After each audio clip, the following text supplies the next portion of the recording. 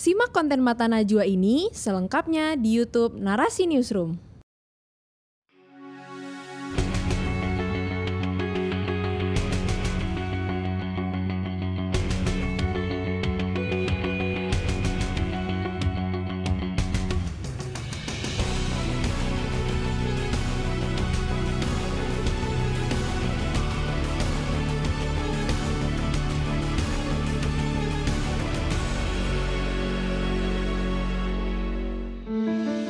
Selamat malam, selamat datang di Mata Najwa. Saya Najwa Shihab, tuan rumah Mata Najwa. Kejahatan seksual tak pernah ada habisnya karena korban begitu sulit entas dari trauma. Kejahatan seksual seringkali sangat sulit diungkap sampai tuntas. Apalagi hukum dan perundangan kita kerap memposisikan kejahatan seksual seperti kejahatan biasa. Cara pembuktian dan prosedur pemeriksaannya dianggap kuno sehingga membuat trauma korban semakin menjadi-jadi. Belum lagi persoalan prasangka dan bias-bias yang membuat korban justru malah sering dipersalahkan. Menjadi makin rumit saat para pelaku adalah sosok-sosok populer. Mereka sering memperoleh benefit prasangka baik, sedangkan korban malah mendapat prasangka buruk. Ada aspek struktural dan kultural dalam upaya memerangi kejahatan seksual. Mengapa masyarakat begitu permisif dan cepat lupa terhadap para pelaku kejahatan seksual? Bisakah RUU penghapusan kekerasan seksual mengatasi kebuntuan ini? Inilah Mata Najwa, lawan kekerasan seksual.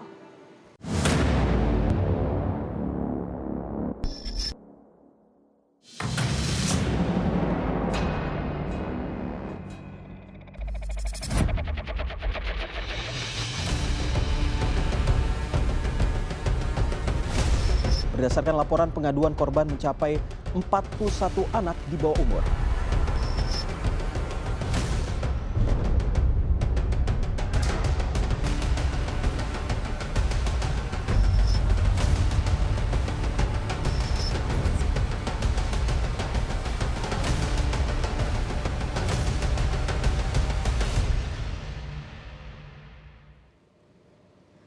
Mata Najwa melawan kekerasan seksual. Sebelum berdialog teman-teman, saya ingin mengingatkan bahwa dialog-dialog kita sepanjang episode ini bisa saja mengandung muatan sensitif bagi sebagian orang, khususnya bagi para korban.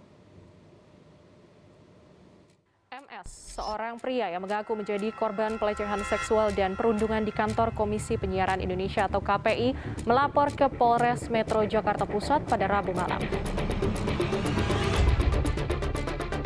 Kami sesalkan, kalau memang itu benar dan terbukti terjadi, tentunya kami akan mengambil langkah dan sikap yang tegas.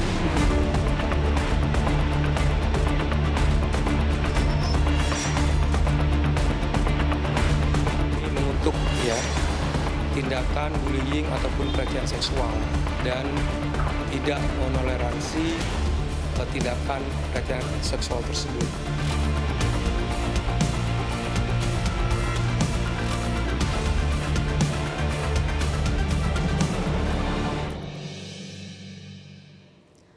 Para korban kejahatan seksual acap kali kesulitan mendapatkan keadilan. Kompleksitas persoalan membuat pilihan untuk diam dan bersuara sama-sama mengandung resiko. Untuk membahasnya, sudah hadir di studio pengacara MS, Mehbob. Dan saya juga terhubung melalui sambungan telepon dengan MS, penyintas pelecehan seksual dan kasus perundungan di Komisi Penyiaran Indonesia yang belakangan ini menjadi sorotan. Saya ingin menyapa Pak Bob dulu. Selamat malam, terima kasih sudah hadir di Mata Najwa, Pak Bob. Ya, selamat malam. Saya ingin menyapa Pak MS yang berada di ujung telepon. Pak MS, selamat malam. Terima kasih banyak sudah bersedia berbicara untuk Mata Najwa. Apakah sudah terhubung dengan Pak MS? Masih belum terhubung, baik. Selamat malam Pak MS, sudah terhubung dengan Mata Najwa? Masih belum terhubung? Baik, saya ke Pak Bob dulu. Pak Bob, bagaimana kondisi Pak MS saat ini? Klien Anda. Sudah terhubung? Selamat malam Pak MS. Saya tadi sempat mendengar suara Pak MS. Selamat malam, bisa mendengar saya? Baik, saya ke Pak Bob dulu. Pak Bob, yang jelas kasus ini mengemuka ketika minggu lalu rilis pernyataan dan kisah dari klien Anda tersebar di media sosial. Sampai sejauh ini perkembangan kasusnya seperti apa? Perkembangan sampai saat ini kami hari ini tadi kami mengantar korban ke Komnas HAM yang diterima langsung oleh komisioner BKH, dan kami korban sudah menceritakan semua dan memberikan bukti-bukti awal, dan Komnas HAM berjanji akan mengawal proses ini. Setelah dari Komnas HAM, kami juga melakukan perjalanan ke LPSK untuk mengajukan permohonan terhadap LPSK dengan MS, dan tadi kebetulan komisionernya pas sedang dengar pendapat di DPR sehingga kami diterima oleh stafnya. Dan tapi tadi ada statement dari Ketua LPSK bahwa mereka siap untuk mengawal kasus ini. Oke, jadi sudah ke polisi, kemudian sudah ke Komnas HAM tadi, dan sudah ke LPSK. LPSK. Oke, dan dari seluruh pertemuan dengan berbagai lembaga negara tadi, saat ini apakah juga sudah diperiksa lagi oleh KPI? Karena saya sempat mendengar bahwa ada permintaan untuk diperiksa internal di KPI. Ya, memang saya agak sayangkan juga sama KPI. 2 hari ini MS itu dipanggil oleh KPI secara internal, dan KPI secara tidak langsung melarang kami sebagai kuasa hukum untuk mendampingi. Ini sebetulnya sangat pelecehan buat kami seorang advokat ya, karena advokat itu dalam undang-undang advokat itu adalah sebagai penegak hukum. Adakah alasan kenapa kemudian Anda dilarang mendampingi klien Anda? Sampai sekarang kami tidak tahu yang pasti kenapa dia melarang kami sebagai kuasa untuk mendampingi MS. Oke, setelah ini saya akan mencoba menghubungi, dan mudah-mudahan sudah hadir juga di mata Najwa Ketua KPI yang nanti akan mengklarifikasi langsung apakah benar kuasa hukum dilarang untuk mendampingi korban MS. Saya akan mencoba menyapa Pak MS, apakah sudah tergabung di mata Najwa? Selamat malam. Selamat malam Pak MS.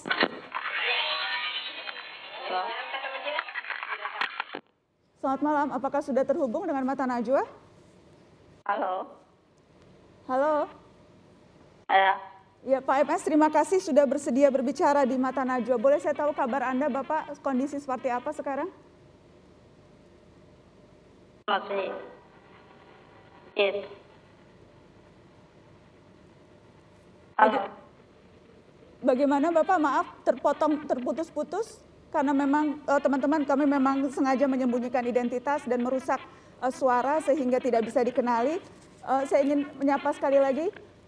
Pak MS, bisa mendengar saya? Bisa. Bisa, baik. Kabarnya bagaimana Bapak? Masih. Stabil. Halo. Yes. Kabarnya bagaimana Pak kondisi saat ini? Ya, masih belum membaik. Saya membaca surat terbuka yang Bapak tulis, tergambar betapa berat situasi yang Bapak hadapi kemarin dan hari-hari ini. Apa dampak terbesar yang Bapak rasakan? Halo. Halo. Halo, iya bisa mendengar saya Pak? Ya, tampaknya ada kesulitan komunikasi, kita akan mencoba lagi. Apa yang bisa Anda gambarkan ke kami kondisi klien Anda Pak Bob? Kondisi klien kami secara fisik memang baik, tapi secara psikis mereka sangat terganggu, di mana kestabilan tentang emosional itu sampai sekarang masih terganggu, dan rasa traumatik dan ketakutan itu masih kelihatan. Karena dengan berita viral ini justru ketakutan itu muncul kembali. Jadi pada waktu awal-awal dia diperundung dari 2012 sampai 2014 itu dia betul-betul merasa dilecehkan oleh para terlapor itu, sehingga sampai mengganggu mental dia, sangat traumatik. Bahkan sampai kalau saudara MS ini tidur itu pun selalu mimpi buruk dan terbangun bahkan teriak-teriak. Sehingga dengan kejadian itu yang berulang-ulang, akhirnya keluarga itu mencoba untuk membawa MS berobat. Dia sempat berobat di rumah sakit Pelni, karena dia mulai terganggu kesehatannya, yaitu lambungnya selalu sakit, sehingga akhirnya berobat ke rumah sakit Pelni dan kemudian di endoskopi, dan hasil dari endoskopi itu karena cairan hipertensinya naik, itu akibat trauma dan stres menurut dokter. Nah, kemudian karena tetap setelah berobat di Pelni pun tidak sembuh juga, akhirnya keluarga membawa berobat ke rumah sakit Sumber Waras, di mana di situ ketemu dengan psikiater dan kemudian sempat diberikan obat penenang, dan dari obat penenang itu memang ada perubahan, tapi itu tidak maksimal. Akhirnya keluarga membawa lagi ke seorang psikolog di Taman Sari. Nah, hasil dari psikolog itu memvonis adalah dia terdampak PTSD, post traumatic stress disorder. Iya, stress disorder. Itu yang terjadi. Jadi memang kejadian ini di KPI ini sangat dahsyat, Najwa. Di mana MS ini pada sekitar 2015 itu oleh 5 terlapor itu dia dikeroyok dan dipegangi dan kemudian ditelanjangi. Itu yang membuat sudah ditelanjangi dan mohon maaf sampai vital dia pun dicoret-coret dengan spidol. Ini yang membuat trauma dia berkepanjangan. Tapi kemudian pada waktu KPI mengadakan BIMTEK di Bogor, itu pun terjadi lagi yang sangat luar biasa, di mana saudara MS sedang tidur kurang lebih jam 1.30, diangkat dari tempat tidurnya oleh para terlapor ini, dimasukkan ke kolam renang. Itu yang terjadi terus-menerus, sehingga MS sudah merasa tidak kuat menahan beban ini. Akhirnya MS coba melakukan melalui email pengaduan ke Komnas HAM pada bulan Agustus. Kemudian pada bulan Desember, Komnas HAM membalas email tersebut agar supaya MS itu melaporkan kepada kepolisian, karena ini dianggap tindak pidana. Nah, atas arahan itu, MS kemudian datanglah ke Polsek Gambir. Dia mencoba mengadu dan diterima, baru berkonsultasi, kemudian pihak polisi menyarankan agar dilaporkan ke atasan, karena dianggap ini masih masalah internal. Nah, kemudian setelah mereka mengikuti apa arahan polisi, mereka mencoba melapor ke atasan, tapi tindakan KPI setelah dilaporkan, dia ceritakan semua pada atasannya, hanya dipindah ruangan. Baik, kita akan lanjutkan ini, karena setelah ini saya akan berusaha untuk menghubungi KPI dan meminta tanggapan dari KPI atas kejadian yang menimpa salah satu pegawainya setelah pariwara. Tetap di Mata Najwa, kami akan kembali setelah ini.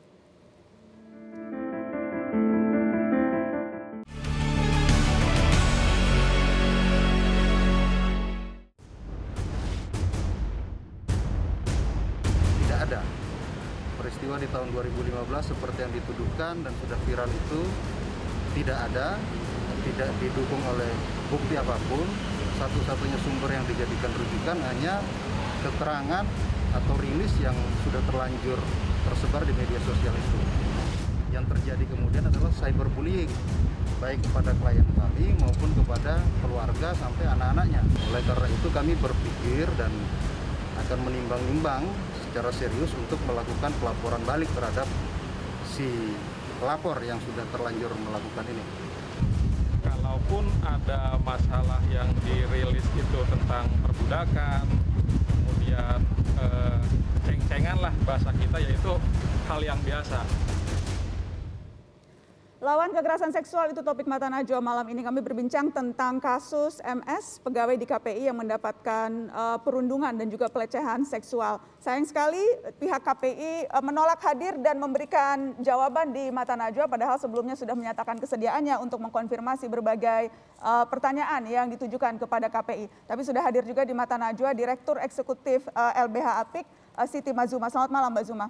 Malam, Mbak Nana. Terima kasih sudah hadir di Mata Najwa, Mbak Zuma. Anda tentunya mengikuti kasus ini karena kasus ini begitu viral dan diperbincangkan banyak orang. Apa saja catatan kritis Anda terhadap kasus ini, Mbak? Yang pertama adalah soal kelambanan gitu ya. Dan kasus ini baru kemudian ditangani atau akan dibantu oleh banyak pihak, terutama lembaga negara, ketika sudah viral. Itu sangat disayangkan, apalagi MS ini sudah mencoba melaporkan kasusnya ke kantor polisi sebanyak 2 kali gitu ya. Cuman kemudian polisi tidak menanggapi, malah disuruh lapor ke internal lembaganya dia, dan kemudian yang satu lagi adalah diminta gitu ya, nomor HP dari pelakunya kemudian akan ditelepon oleh polisi. Nah, ini sesuatu yang sangat membuat dia trauma berulang kali ya. Seorang laki-laki yang kemudian menjadi korban kekerasan seksual butuh kekuatan yang sangat luar biasa untuk kemudian dia mau berani bersuara. Ketika dia sudah berani bersuara, kemudian tidak didukung oleh sistem hukum yang memang seharusnya berpihak pada korban. Ini menjadi keprihatinan bersama. Ketika kasus ini sudah viral, kepolisian bahkan mau jemput bola untuk kemudian menangani kasusnya si MS. Kemudian juga kita tahu lembaga perlindungan saksi dan korban kemudian sudah bergerak, dan saat ini MS didampingi oleh kuasa hukumnya Pak Bob, dan sekarang lagi dalam proses kriminalisasi, dalam artian dia akan dilaporkan balik. Ini sesuatu kemunduran yang sangat luar biasa. Dan lagi-lagi pasal Undang-Undang ITE yang kemudian menjadi dasar pencemaran nama baik gitu ya. Ketika korban sudah berani bersuara, dia kemudian ancamannya adalah itu tadi, Undang-Undang ITE, pasal yang sudah mengkriminalkan banyak pihak, gitu, sangat disayangkan sebenarnya. Oke, karena kita tadi dengar pernyataan dari salah satu kuasa hukum terduga pelaku, Pak Bob, yang mengatakan akan melaporkan balik. Apakah klien Anda memang sudah dilaporkan balik atas tudingan pencemaran nama baik Undang-Undang ITE? Sampai sekarang belum dilaporkan secara resmi. Sampai sekarang kami belum mendengar kabar bahwa mereka akan melaporkan. Mereka baru bicara di statement di media aja yang kami dengar.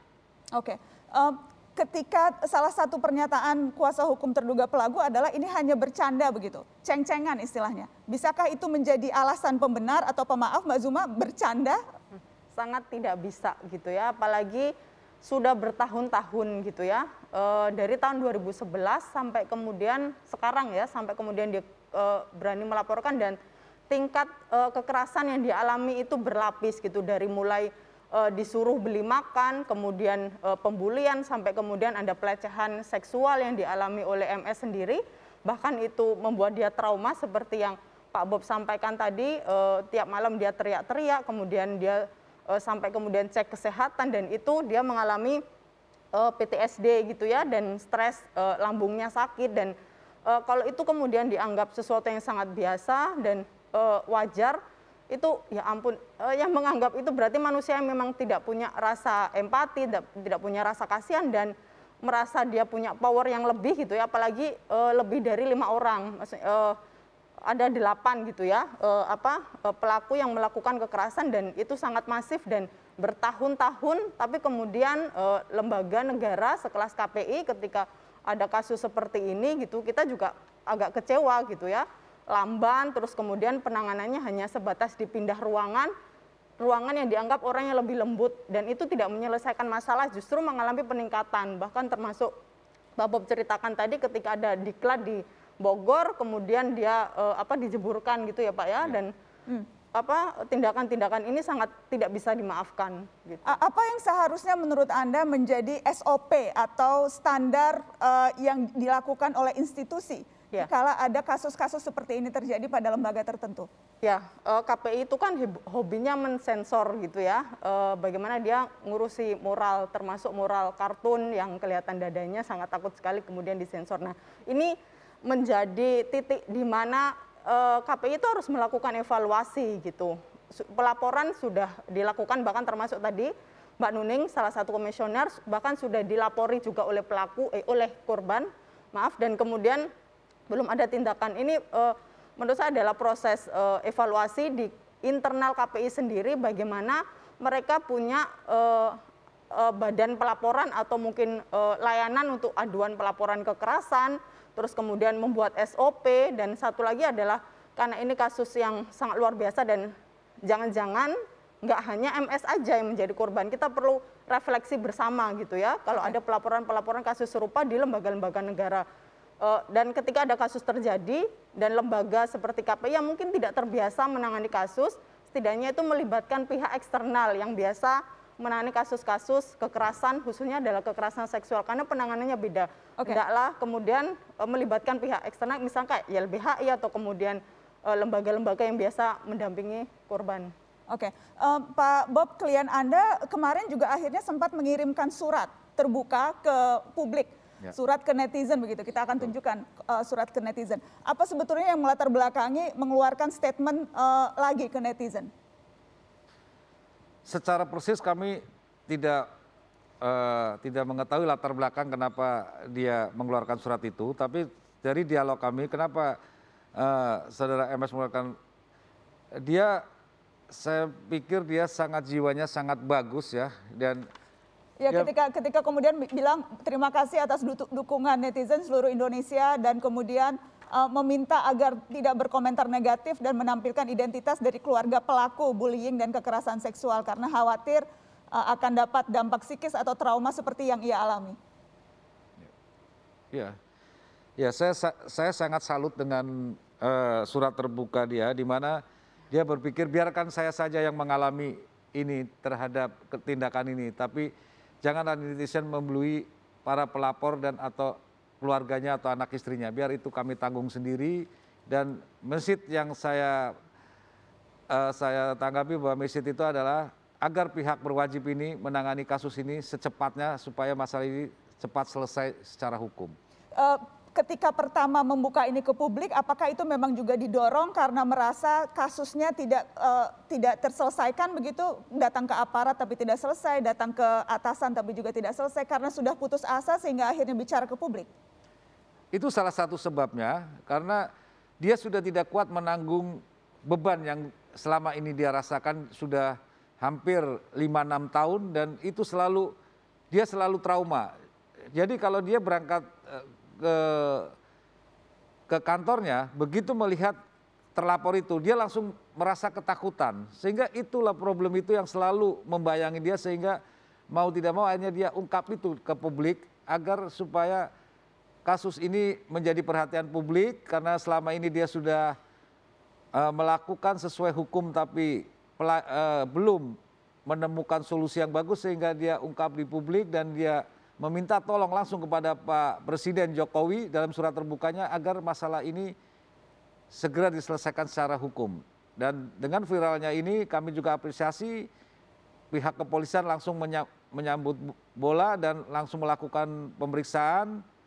Ya, mudah-mudahan ini tetap akan berjalan sesuai dengan koridor hukum, dan kami juga apresiasi pada Komnas HAM yang dia berjanji akan mengawal kasus ini. Oke, tapi Anda sendiri ini bukan KPI sendiri, apakah memberikan bantuan hukum atau sepengetahuan Anda semua bantuan hukum diusahakan sendiri oleh klien Anda, Pak MS?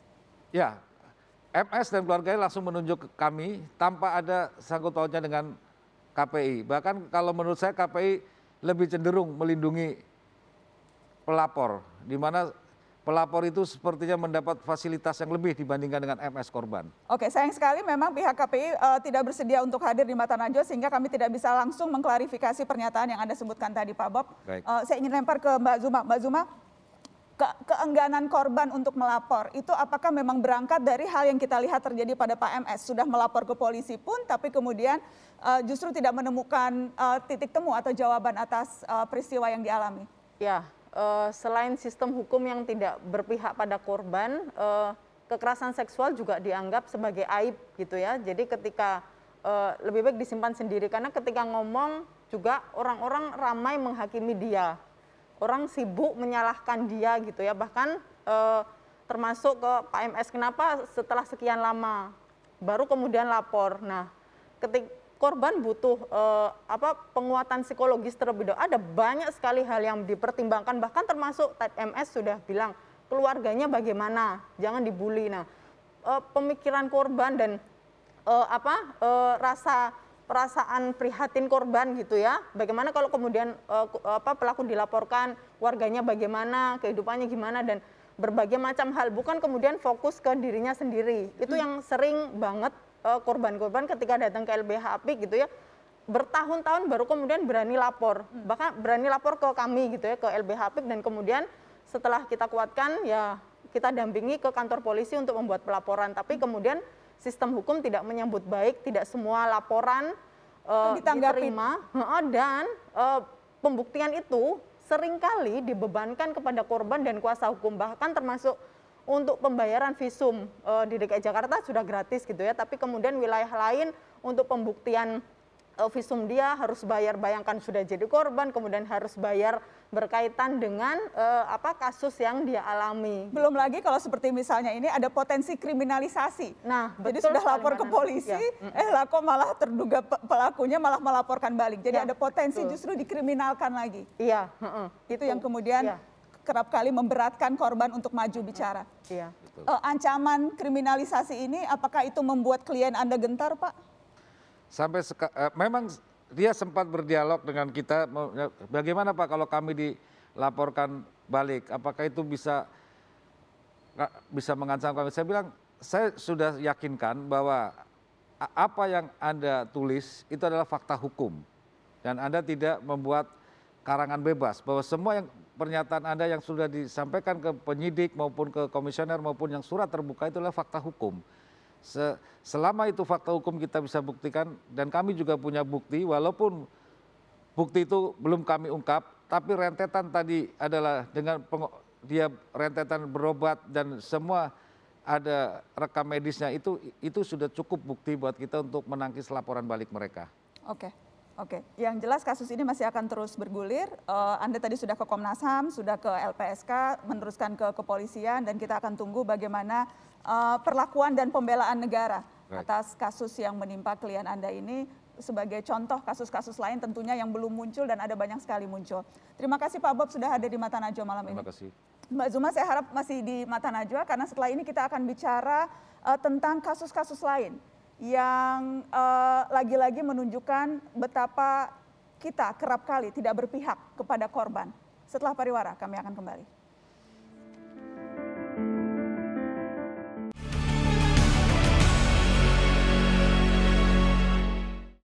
Aku adalah penyintas kekerasan seksual yang belum lama ini diangkatkan ceritanya oleh berbagai media karena menyuarakan perlakuan keji yang aku alami.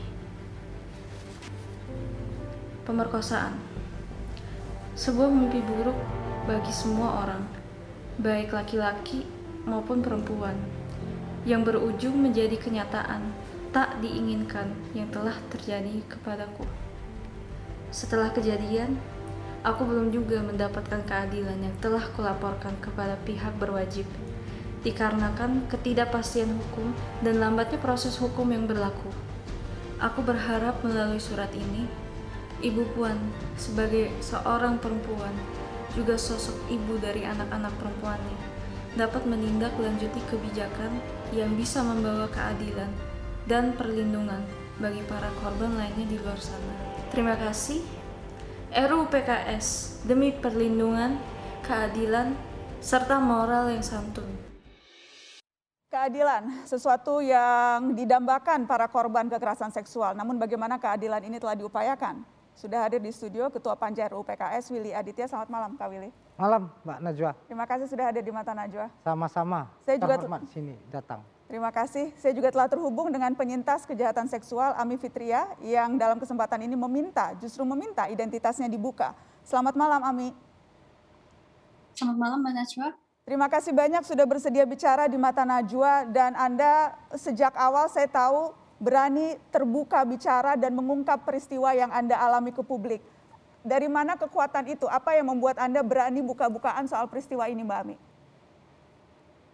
Karena saya di saat itu udah merasa tidak ada pilihan lain, Mbak. Karena saya tidak dapat keadilan dan saya tidak tenang lagi dengan keadaan itu. Dengan keadaan takut dan menghantui trauma. Apa saja yang waktu itu Mbak Ami upayakan di awal? Sampai kemudian Mbak Ami merasa mentok, berarti harus terbuka, harus bicaranya justru ke publik. Ketika pertama terjadi, apa saja langkah-langkah yang sudah diambil dan akhirnya gagal Mbak Ami?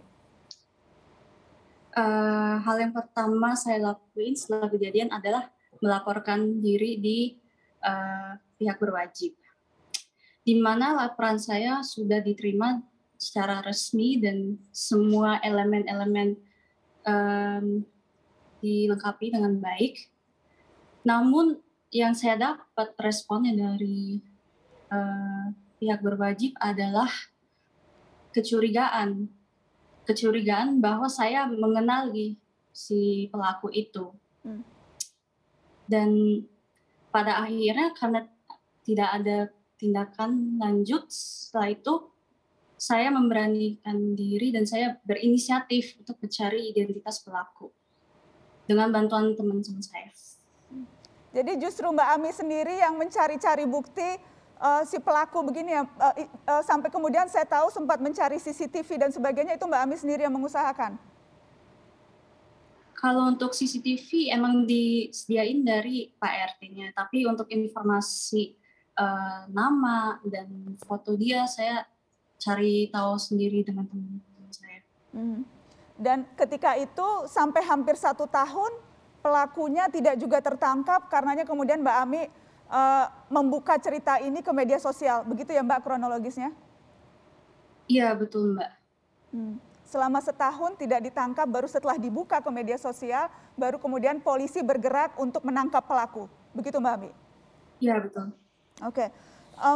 Apa saja, saya tahu sekarang Mbak Ami menjadi aktivis, bersuara, bergerak, memperjuangkan hak-hak korban.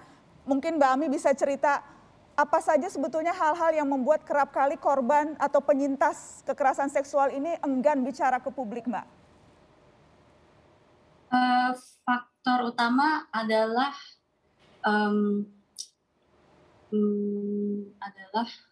masyarakat pada umumnya masih sangat sering menormalisasikan kekerasan seksual dan tidak anggap isu ini dengan serius, yang mengakibatkan banyak terjadi victim blaming di antara masyarakat kita pada umumnya.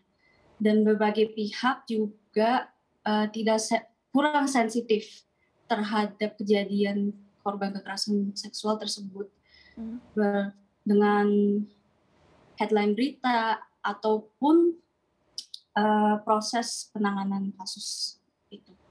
Oke, yang jelas saat ini di DPR RUU PKS sedang dibahas. Saya tahu Mbak Ami juga punya pendapat soal itu. Boleh saya minta Mbak Ami sampaikan apa concern Mbak Ami soal RUU PKS, karena di samping saya juga sudah ada Pak Willy, Ketua Panja RUU PKS, Mbak Ami. Silakan. Untuk sekarang korban-korban belum dapat payung hukum sepenuhnya yang jelas. Karena yang kita butuhkan adalah keadilan untuk setiap jenis kekerasan seksual, dan kita berhak untuk mendapat perlindungan, dan kita juga berhak untuk mendapat pemulihan secara profesional. Mbak Ami, Anda masih berharap RUU PKS ini bisa tuntas, bisa selesai? Atau sudah masih berharap itu? Baik, Pak Willy, ini cerita dari aktivis yang juga penyintas korban kekerasan seksual. Harapannya atas RUU PKS ini. Kalau berangkat dari tadi, korban enggan, takut bicara ke publik. Karena kalaupun lapor polisi, malah justru beban pembuktiannya seperti tadi kata Mbak Zuma, justru dibebankan ke korban sendiri yang harus cari-cari bukti. Bagaimana Pak Willy? Ya, tentu kita harus apresiasi seorang Ami memartirkan dirinya. Itu suatu tindakan yang luar biasa, dan itu sebuah ekspresi yang paling optimal ketika dia sudah mentok kemana-mana. Dan tentu ini sebuah pembelajaran bagi kita. Kalau ada Ami-Ami yang lain, ya kan tidak semua orang seperti Ami. Kebanyakan korban karena dalam kultur kita ini dianggap aib, dan dalam kasus kekerasan seksual atau tindak kekerasan seksual, Nana, yang paling banyak itu kenapa? Karena yang tadi dibilang Ami, kita belum memiliki payung hukum. Kita punya KUHP, kita punya KDRT, kita punya perdagangan orang dan beberapa undang-undang lain pornografi, tapi itu tidak spesifik. Yang Ami pesankan tadi untuk setiap jenis KS, untuk setiap jenis kekerasan seksual. Aparat penegak hukum itu bertindak law and order. Ya, sesuai dengan aturan perundang-undangan yang ada. untuk itulah kemudian keberadaan rancangan undang-undang penghapusan kekerasan seksual atau tindak pidana kekerasan seksual itu menjadi sangat mendesak. Biar apa? Biar kemudian aparat penegak hukum, baik polisi ataupun jaksa, bisa bertindak sesuai dengan regulasi yang ada. Itu yang pertama. Yang kedua, problem besar kita adalah perspektif aparat penegak hukum. Kan sering sekali menjadi pameo di kita, hilang kambing, lapor bisa hilang sapi. Artinya apa? Ketika si korban melapor, itu aja suatu tindakan yang luar biasa. Karena payung hukumnya nggak ada. Yang kedua, itu menabrak realitas sosiologis yang ada di diri dia. Kalau yang maka saya bilang ketika ada ami-ami yang lain mampu melaporkan ke polisi segala macam, kalau kita belajar dari kasus MS, kalau ini undang-undang sudah ada, mungkin si korban itu bisa melapor lebih dahuluan. Jadi inilah problem, aturan hukum payung hukumnya belum jelas. Yang kedua adalah perspektif penegak hukum yang belum memiliki perspektif korban. Oke, kita akan lanjutkan, akan membahas itu. Tapi sebelum menutup dengan Mbak Ami, saya minta Mbak Ami, adakah pesan yang ingin Mbak Ami sampaikan mungkin ke korban, ke penyintas yang sampai sekarang masih belum berani, masih belum menemukan, masih hidup dalam ketakutan, tidak berani mengungkap apa yang menimpa mereka dengan berbagai alasan. Adakah pesan yang bisa Mbak Ami sampaikan untuk penyintas yang lain? Iya Mbak, untuk penyintas di luar sana yang belum bersuara, aku ingin berterima kasih kalian udah bertahan sampai saat ini. Dan aku yakin kalian punya kemampuan untuk bertahan dan untuk melangkah maju. Jangan pernah takut untuk berjuang untuk hak-hak kalian dan jangan takut untuk bersuara. Kita nggak bisa melupakan yang terjadi, tapi kita bisa melawan kekerasan seksual di tanah air kita. Terima kasih Mbak Ami atas keberanian Anda berbicara dan membela para korban.